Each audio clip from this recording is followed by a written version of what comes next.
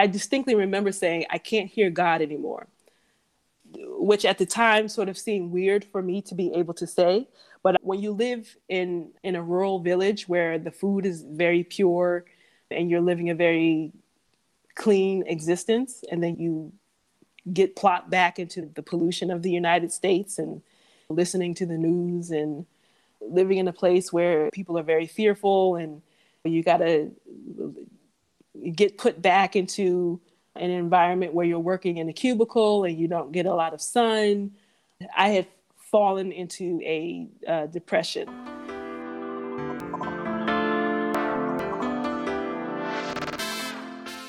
Hey everyone, welcome back to Flourish in the Foreign, the podcast that elevates and affirms the voices and stories of Black women living and thriving abroad.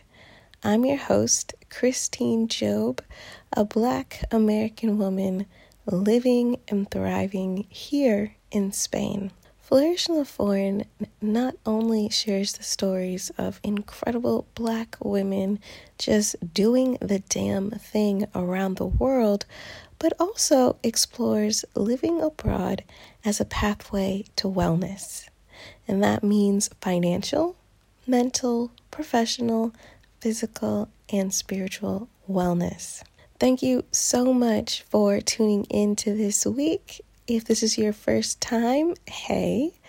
And if you've been rocking with the podcast for a while, thank you. Thank you very much. As I said, I am the host of this podcast, but I'm also the creator, the editor, the social media manager, and the everythinger of this here podcast. And I'm looking to get some serious help for the podcast to keep it going for all of you. And that's why I'm asking for all of you to support this podcast.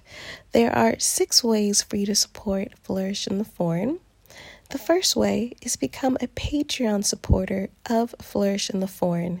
Just go to www.patreon.com/flourishforeign. Shout out to Barry and Kaya becoming the latest Patreon supporters of Flourish in the Foreign. Thank you so much. The second way to support the podcast is by cash apping the podcast at $flourishforeign. Cash App is basically like a tip jar. So if you're liking what you're hearing, be sure to tip the podcast via Cash App. And shout out to Olivia, who cashed out the podcast this week. Thank you so much, Olivia. The third way to support Flourish in the Foreign is by purchasing an item off of the podcast's Amazon wishlist. The podcast has really been a labor of love and also a lean, mean podcasting machine. And so it is time to upgrade some of the equipment that I use to podcast. And you can help upgrade the podcast equipment by purchasing an item off of our Amazon wish list. You can find that via the website at www.flourishintheforeign.com/support. The fourth way to support the podcast is to be sure to share the podcast. Yes, while you're listening to this podcast right now, go ahead and screenshot it, tag Flourish in the Foreign at Flourish Foreign, and share it across your social media channel. The fifth way to support Flourish in the Foreign is by placing an ad or sponsoring an entire episode of the podcast. If you have a business or organization that's in alignment with the ethos of this podcast, go ahead and drop me a line at www.flourishintheforeign.com/contact, and I will send you the rate sheet for placing an ad or sponsoring an entire episode of Flourish in the Foreign. If you're looking to get your products or services in front of an amazing audience of just incredible women who are internationally minded, definitely shoot me an email and we can work some things out. The sixth way to support Flourish in the Foreign is, of course, subscribe to the podcast and also follow the podcast across all social media channels at Flourish Foreign. So be sure to be following the podcast on Twitter, on Instagram, and on YouTube. Be sure to rate the podcast 5 stars and leave a review. I always love reading your reviews, and I'll be sharing one now. This week's review comes from Circus Freak 17 and says, insightful for those who want to move abroad and relatable for those who have. The first 2 episodes provide insightful thoughts and ideas for those who are hoping to move abroad. If you are currently living abroad or have previously lived abroad, they have anecdotes that are relatable and make you realize you're not the only one with those thoughts. Can't wait for more to come. All right, thank you so much, Circus Freak 17, for listening to the podcast, supporting the podcast, and of course, writing a review for the podcast. It means so much to me. All right. I just gave you all 6 ways to support Flourish in the Foreign, and I hope you have chosen at least one way to support the elevation and affirmation of Black women's voices and stories today. All right, on to the next episode.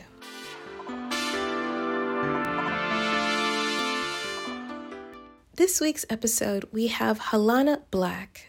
Ultimately, her going abroad story is about healing. I think it's not just about a physical healing, but like so many other women have been on the show, it's about a healing in all aspects of her life. But I'm going to let her tell you all about it. So my name is Halana Black. I currently live in Da Nang, Vietnam, and I'm 42 years old. So I did the Peace Corps when I was in my early 20s. And so I lived in Togo in West Africa for 2 years. And then I spent several years traveling and working around various countries in West Africa, doing international development work. My parents, they were never really travelers, but we did go on a few vacations, just short family vacations. I remember one in particular where we went to Mexico, and it was a very touristy experience where we stayed on a small resort on a beach. But one of the things that stood out most in my mind was taking a bus through a small village. It was a very traditional village, where people were living in very small, humble homes. The tour bus operators told us that we weren't really allowed to sort of get off the bus and sort of explore around the area. We just sort of ride through. But I was very curious. I was probably about 12 years old at the time. So I was very curious about who these people were. And then as I got older, when I got into high school, I took French lessons. And my French teacher, she was so fascinating. I loved her so much. She was a French teacher during the regular school year, but during her summers, she would spend it traveling. And so when she came back to school, she would tell us about her travels. She went to Paris, or she would take a trip to Alaska to work on a fishing boat for the summer, or she went somewhere in like Ecuador, and all these really cool places that I kind of thought that I would always want to be able to see, but didn't really know how I would get there. So I think I really more so count her as an example, probably my first real example of someone who traveled. And I said, that might be something that I would want to do one day. I did my undergraduate study at Rutgers University. I graduated from the Newark campus in New Jersey. And I got a degree in theater arts and video production. And so when I went, my intention was to be able to learn how to do documentary filmmaking and doing video editing, which is something that I really loved at the time. And when I graduated, I wound up getting a job working for CBS News. And so that was interesting. But while I was in college, I wanted to study abroad. My mother at the time, she had recently been diagnosed with breast cancer. And so it kind of made it difficult for me to be able to make the decision between staying home to be available for her and making the choice to leave to go study abroad. It just felt like it was just so far. And then at the same time, trying to find resources, like how do you figure out how to pay for that sort of a thing? Because at the time, I was barely paying for the opportunity to be able to go to college. So trying to pack up and go abroad, and then your mother has cancer at the same time was really a lot. And so although I had gone to like different info sessions, I just didn't take advantage of any sort of study abroad opportunities. But at the same time, I don't think I looked as hard as I should have looking back on it. I think if there was a person available that I felt comfortable speaking to about how to be able to find that sort of an opportunity, given the hardships that I had at the time, I think I probably would have made the leap to do it. But it just didn't work out that way. But maybe almost 2 years after I graduated from college, I wound up going to an info session for the Peace Corps. I went one night and it was the most fascinating thing I had ever heard. And they pay for everything. So I figured this would be the best way for me to be able to have an opportunity to go abroad while I'm still young. I was in my early 20s, had just left college. And so I figured it would be a great time for me to go. And it was. I went and I wound up applying, and it took about a year to go through the application process, but I eventually wound up in Togo, West Africa. I was curious to know, what was the preparation like once joining the Peace Corps, getting your country assignment? How did they prepare you to go abroad? When you become a Peace Corps volunteer, you have 3 months of training. And so they put you in a village with the group that you show up with, and they teach you the languages that you need to learn. The national language of Togo is French. And so I had to be able to improve my French. Now, I know I took 4 years of French when I was in high school, and I think maybe I took another year of French when I was in college. But it's a very different thing from speaking to other American students in the United States and actually having to use it in a totally different context where you have to learn how to use the language on a regular basis. So that's where I really learned how to use the French language. And then it's also complicated by the fact that even though the national language is French, there's at least 50 plus other languages, local languages within the country of Togo, because there's all different tribes and cultures that live within the small country of Togo as well. So most people in Togo speak their own mother tongue, and then they use French as just sort of the national language to sort of use within government or school and things like that. So I learned French. And then when I probably 6 to 8 weeks into training, when you figure out where you're going to be placed, I also started to learn the language of Kotokoli. It's called Kotokoli. It starts with a K. And so I learned some of that language. And then you also learn some of the agricultural techniques that you'll be using when you do your work within the village that you're placed in. I asked, what was her family's reaction to her giving up her career in TV and deciding to go to Togo? My mother, bless her heart, she had a hard time with it. She didn't want me to go. She had a hard time seeing me go. At the time, she was still sick with cancer. She eventually passed on some years later. But she had a very hard time with me packing up my life. And part of it was because she just wasn't like, she didn't understand, or she wasn't sure how or why I would want to fit this in my life. She wanted me to be able to go and get a regular job, to sort of stay on the career path that I was on. Even though the career path that I was on, it didn't pay me a whole lot, but I did enjoy it. But it was a creative career path. So that was already a source of contention for me and my family. But yeah, she had a really hard time with me choosing to go so far away to a place where no one knew me. I wasn't really sure if I can get any help anywhere. I didn't even speak the language to be able to ask for help. That was difficult for her. For my dad, he was a little bit more understanding, although he also had his fears as well. But he also understood that at that point I was an adult and that I could be trusted to sort of make my own decisions about what would be good for my life. I asked her to describe the day she left the United States and landed in Togo. The day I left New Jersey, they had us fly to Washington, D.C. just to sort of get briefed on what we would expect when we fly over to Togo. But when I remember the day I left New Jersey, my mom drove me to the airport and she was still angry with me all the way up until the time they called for me to board the plane. And then she just cried and cried and cried. And then I cried because you don't want to see your mother crying. And I remember just hugging her so tight at the airport and just telling her that I was going to be fine and she didn't have to worry about me. And she just cried and cried and cried. And then I sat down on the plane and then I'm still crying. I cried all the way to Washington, D.C. because it just broke my heart to see my mother cry like that. And I knew that it wasn't so much anger. It was just more that like she couldn't protect me. But for months after I had learned that I had gotten accepted to go into the Peace Corps, all she could express was anger about me going.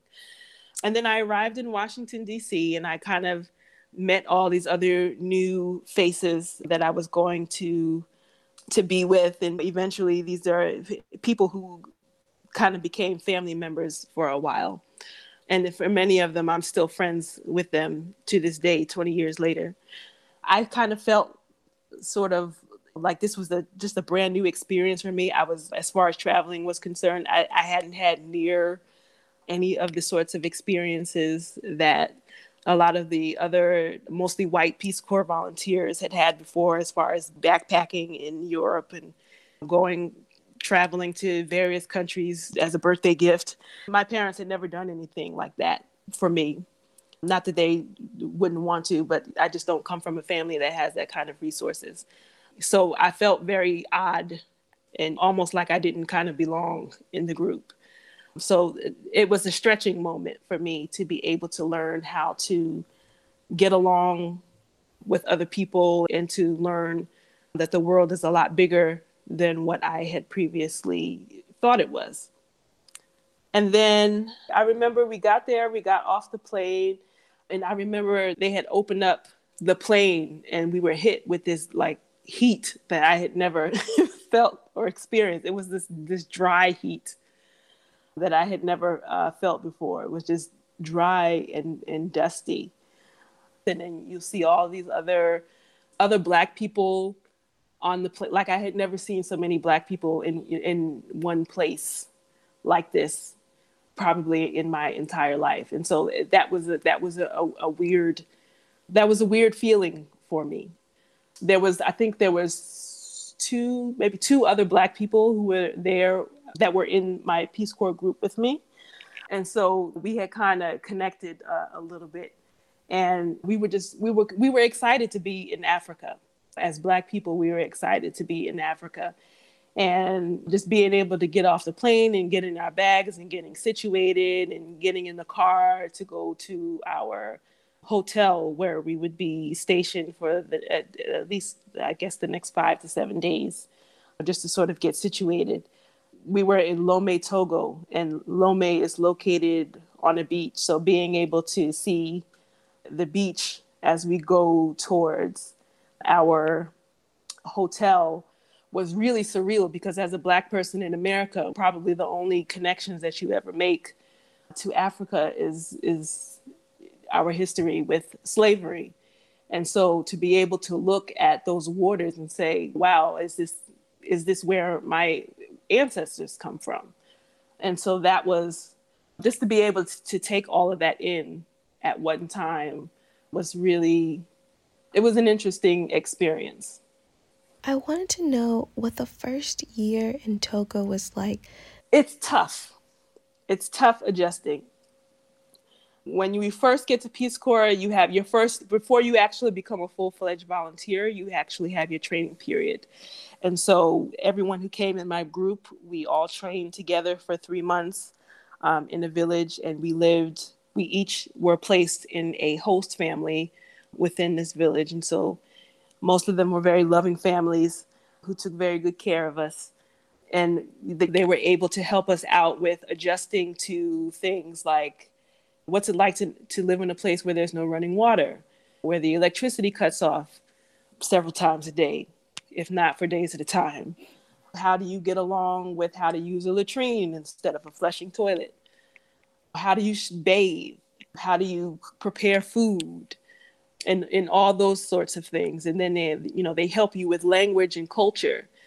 And one of the things that I learned is that just because you learned how to speak French, that cultural context makes a big difference in how you learn a language. So West African French is very different from French from France, which of course makes sense. But you're a young person, you don't really get these things. So just learning how Togolese people express themselves was really fun, and how people express themselves across different ethnic groups was interesting to be able to witness and to be able to learn different expressions, and to as a Black person to be able to see some of the expressions that people would use in Togo could be traced to things that like my great grandmother used to say to me when I was little. So it was nice to be able to make those sorts of connections. After you complete the first 3 months, there's like a graduation ceremony, and then you get placed in a village. And so I was placed in a very small village in central Togo. It was in a Muslim village by the name of Wasarabu. And this was the home of the Kotokoli people. And I was there for 2 years. And so in my first year is just a big year of adjustment, of just learning how to be by yourself in this place where you have to negotiate everything on your own. You don't have the comfort of being in the group anymore. You're literally just sort of sent out there into what feels like the middle of nowhere.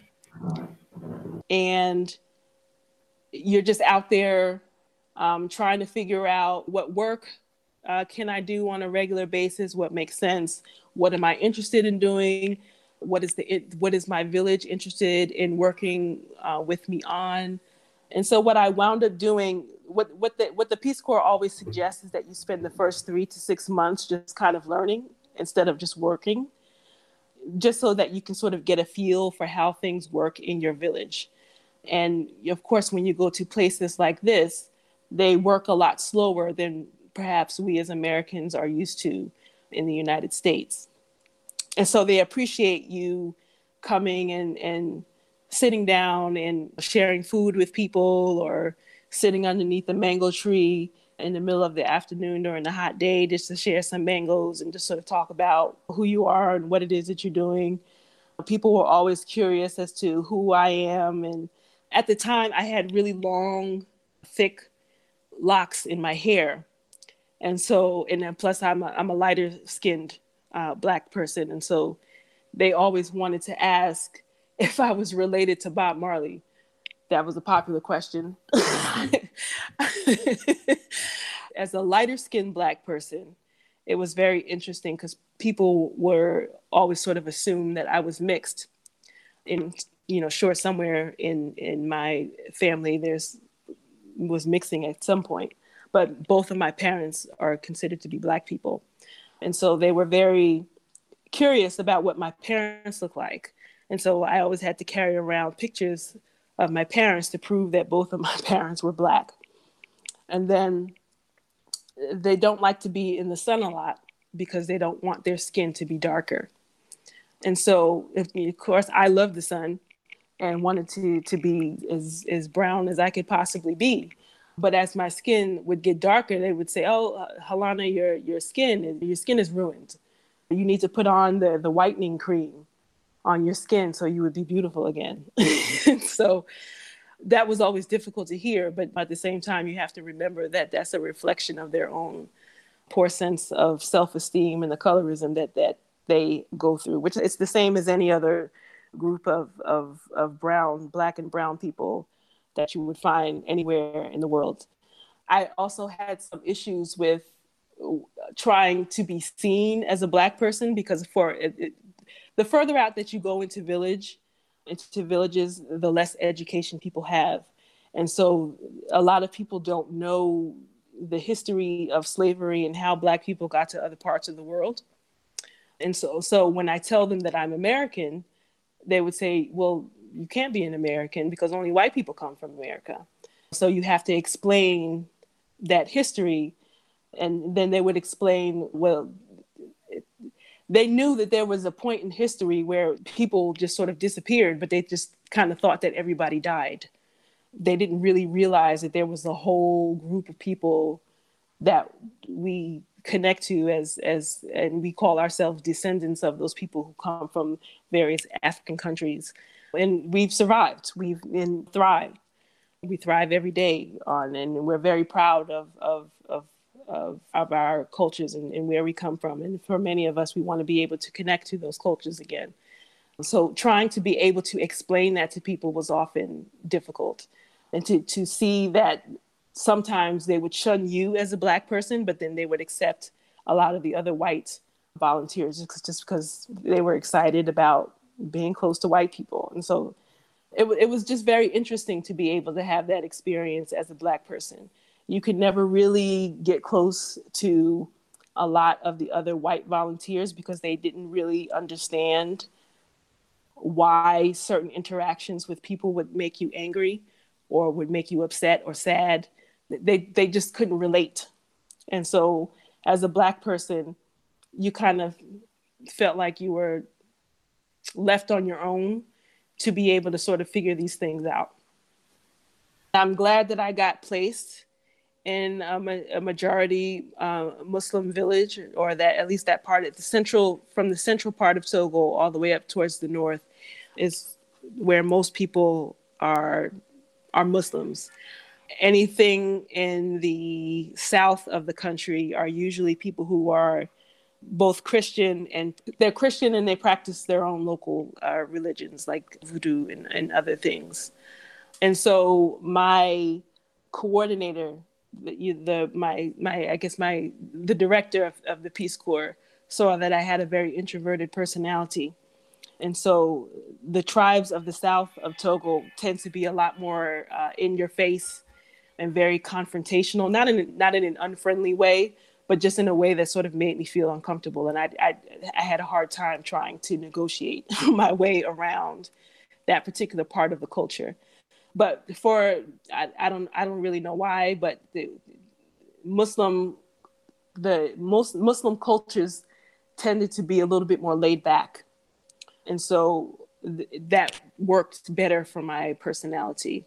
And so I liked being in that area of the country. It was really nice to be able to sort of be a witness to their rituals and their holidays, but also they're Muslims, but they also hold on to a lot of their own traditional cultural beliefs as well. So they'll celebrate Muslim holidays, but then there'll also be other traditional ceremonies, like when they have babies and they have naming ceremonies, or to watch people do traditional dances, and then you get to participate in that.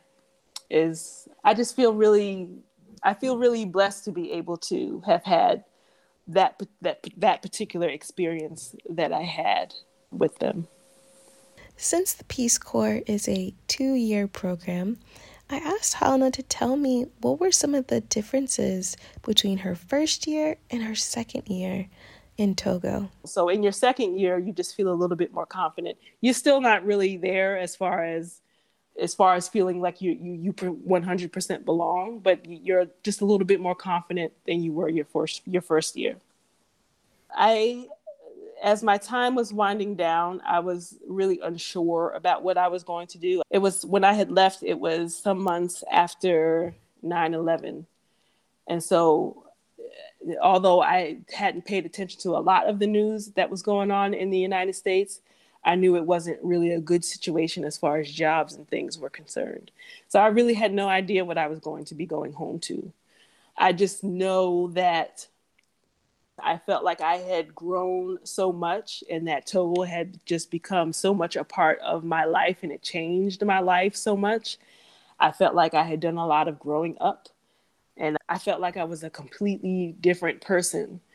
And even still in the back of my mind, I felt like I could, whatever it is that I needed to do in order to make it back in the States, it couldn't be any harder than what I had experienced during the 2 years that I was in Togo. So I had left with a lot more confidence in who I was, in my ability to be able to survive, because it's really difficult to be able to pack up your whole life and just be thrown into a village where you don't speak the language, you have no idea how the culture works. So I figured if I could figure that out, then I could probably figure out anything else in life.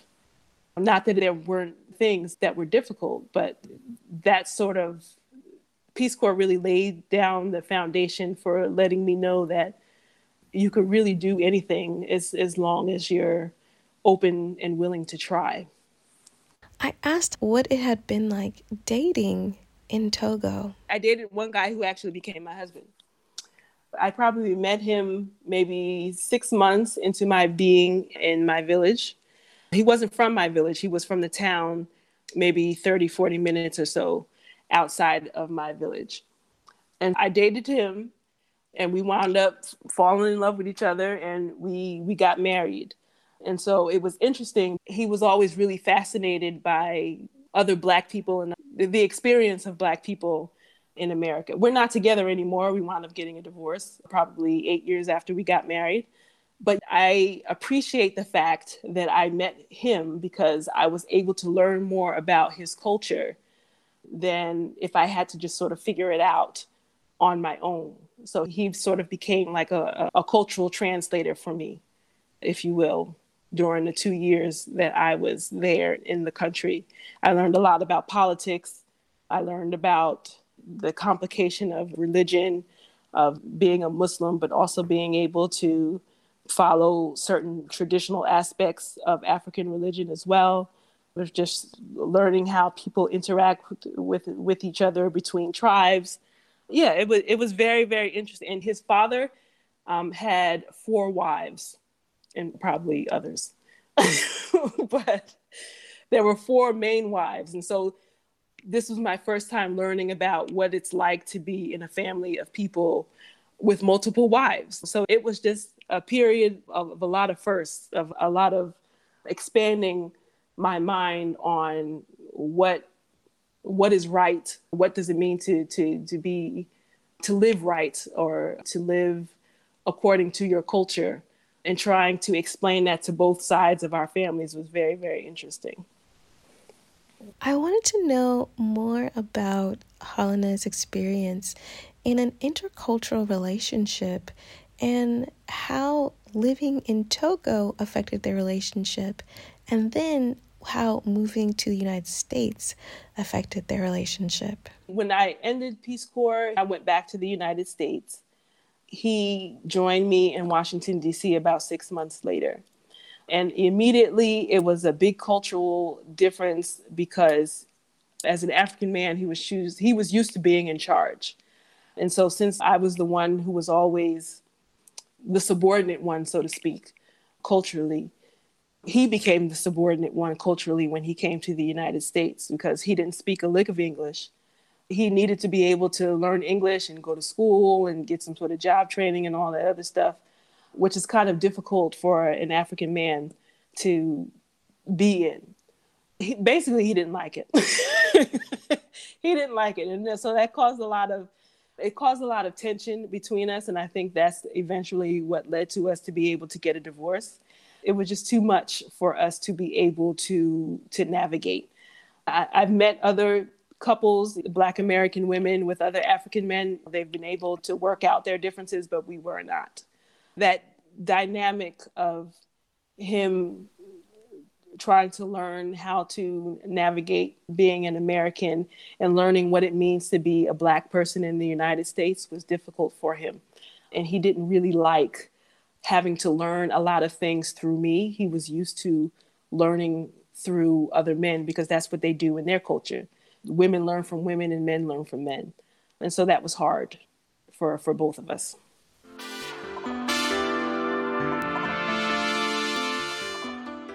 Hey everyone, I hope you're enjoying this episode of Flourish in the Foreign, and if you are, please be sure to take a screenshot, tag Flourish Foreign, and share it across your social media networks. It's really important to share these stories. Since you are enjoying this episode, be sure to support this podcast by becoming a Patreon supporter at www.patreon.com/flourishforeign, tipping the podcast via Cash App at $flourishforeign, or purchasing an item off of the podcast Amazon wishlist, which you can find at www.flourishintheforeign.com/support. All right, on to the rest of the show.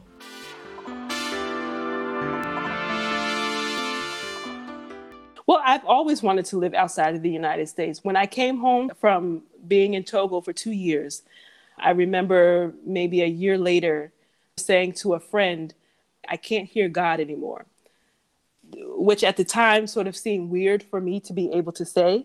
But when you live in a rural village where the food is very pure and you're living a very clean existence, and then you get plopped back into the pollution of the United States and listening to the news and living in a place where people are very fearful, and you got to get put back into an environment where you're working in a cubicle and you don't get a lot of sun.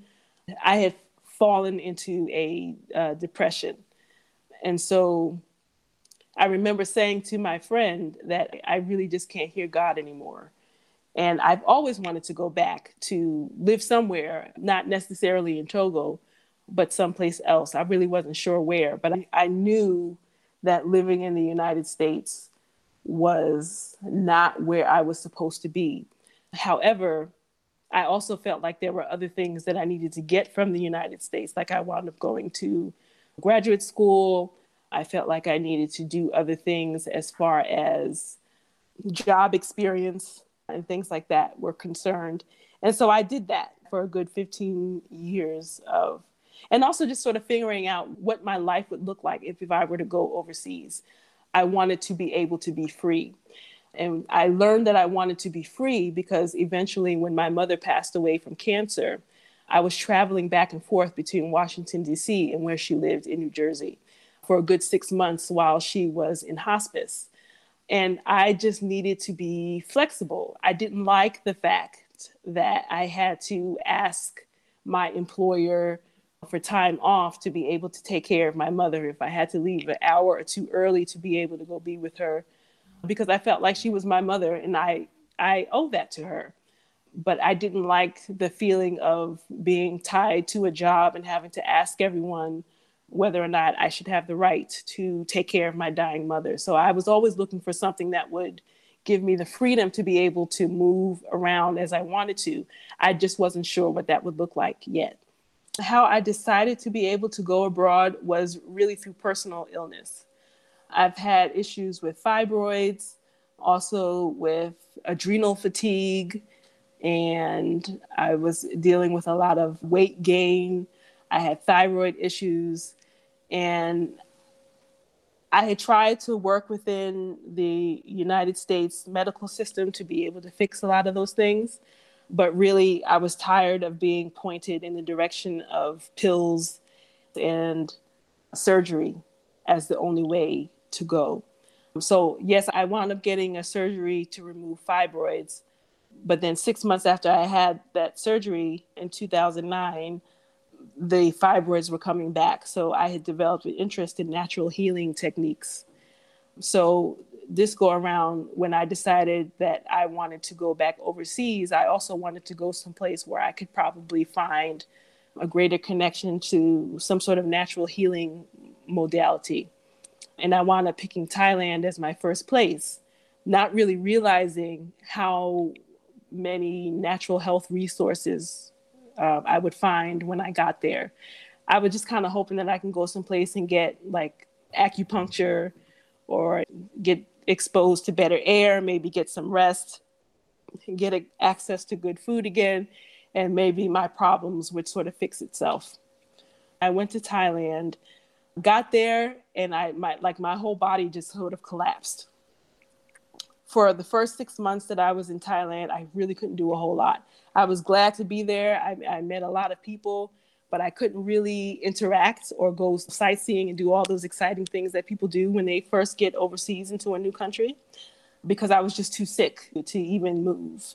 And so I wound up connecting with an herbal healer in Thailand who put me on a protocol for 6 months that helped me out with my fibroids and restarted my whole body. So I wound up losing about 100 pounds during this process. I think I was there for a total of 9 months. And then once I got to a place where I was feeling a lot better, I traveled to Vietnam for 3 months at that point. And then I'd also gone to Laos and Cambodia as well. And now I'm back in Vietnam for living. I asked, what has been her experience living in Asia? Well, first of all, I love Asia. I did not think I would love it here as much as I did. I really fell in love with the Buddhist culture here. And I've learned how to meditate here and just learning a lot about Buddhist thought and traveling to different temples. I love temples. I can hang out in temples all day. To be able to have easy access to nature that's really untouched. I really love that aspect of living in this part of Southeast Asia. As far as my interactions with other Asian people, for the most part, most of them have been positive. I meet a lot of people who are curious about who I am when they realize, especially in Vietnam, when they realize that I'm an American. When they see my black face, they think I'm African. But like when you go to a hotel and you give them your passport, and they'll say, "Oh, so you're an American, but you look African. I don't understand." So you have to explain that black people live in America. So that's nice. But then there are also some times when you'll know that people are saying negative things about your skin color.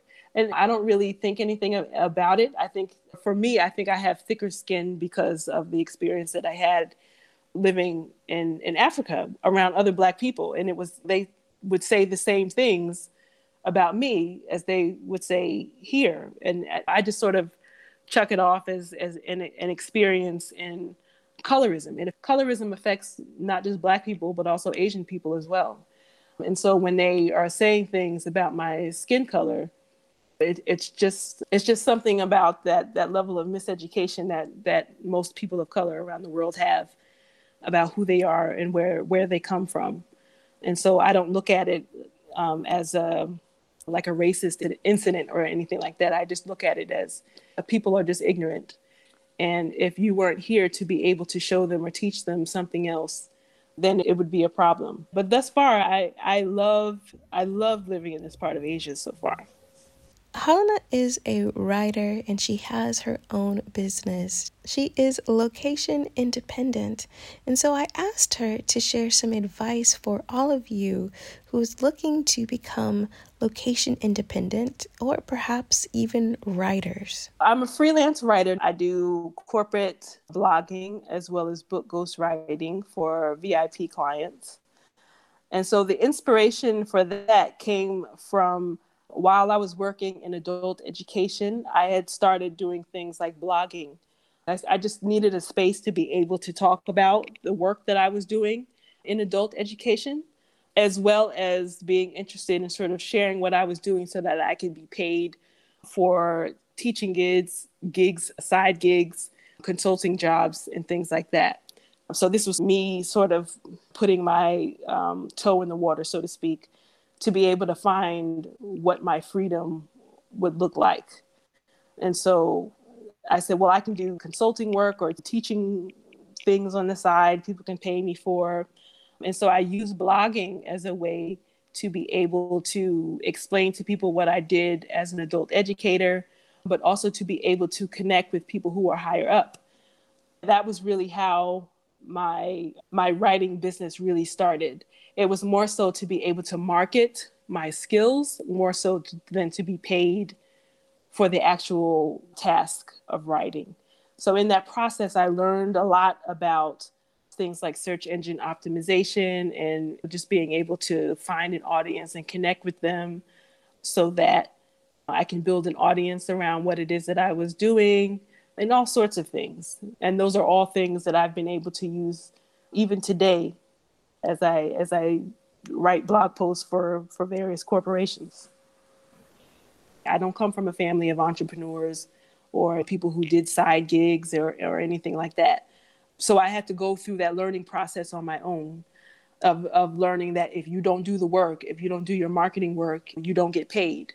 You don't have someone who's always standing over your shoulder telling you all the time what to do, how to do it, when certain things should be finished. It's up to me as the business owner to be able to create all of those boundaries for myself so that I can have a business that is consistent and brings in cash on a regular basis that I can really count on. So I would say learn a marketable skill that people can pay you for, and to do that while you still have a regular job well before you take the leap to go overseas. I asked her to talk about her definition of wellness and how living abroad had influenced her definition and her practice of wellness, and truly how living abroad has transformed her life. Well, my definition of wellness has really been influenced by the healers that I worked with while I was in Thailand. So it's an herbalist as well as an energy healer that I worked with while I was in Thailand. And both of these, the two Black men that I met while I was there. Before coming to Thailand, I was very used to putting myself last. And I thought that living in a constant self-sacrifice mode was the way to be able to be successful. And it's not at all. And being here in Southeast Asia shows me all the time that the less that I do and the more that I am focused on finding activities where I can get more benefit out of it, rather than trying to run around doing a bunch of stuff that kind of works but doesn't, that's just way more beneficial to my life than anything else. So my wellness routine for myself, it looks a lot like getting a lot of sunshine. I always have access to excellent fresh food. I do 20 minutes of meditation in the morning and then another 20 minutes of meditation before I go to sleep. I make sure that I take my work breaks. There are some times when I do have to work a little more than normal, but I do allow myself the space to be able to take breaks. And because I actually live in a place where my rent is only $350 as opposed to paying $1,000 where I was before living in Florida, it's just a lot easier for me to be able to take those breaks because the cost of living here is so much cheaper. And then it's nice to be able to have access to the beach on a regular basis. So being in salt water a few times a week is very healing for the body. I asked her to share some advice with all of you who may be thinking about making that leap abroad. Yeah, continue to listen to stories of people who are doing what it is that you want to do. Because there's a million ways to be able to go overseas. It's just a matter of connecting and making the plan that works best for who you are.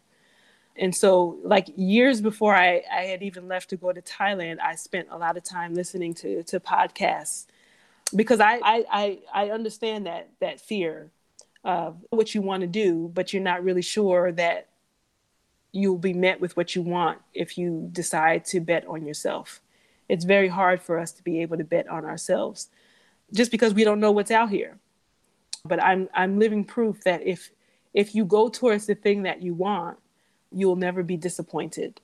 Not that you'll never have hard times or there'll be days when you're wondering if this was the right decision for you to make, but it'll always work itself out. But you have to at least give it a try. Do you really want to go through life wondering what you could have created had you just decided to bet on yourself and just gave it a try. Just even if you just did it for 3 months and you decided that you hated it, your life will expand in so many ways that even if you decided to just go back home and get a job, you'll be coming back home a much different person, which really I think is what this whole life experience is about. It's about constantly challenging yourself and expanding yourself in ways that maybe you didn't think about before.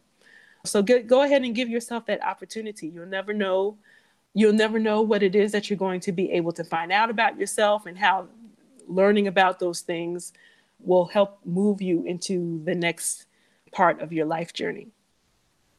Thank you so much, Halana, for sharing your story. And if you want to keep up with Halana via social media, you can.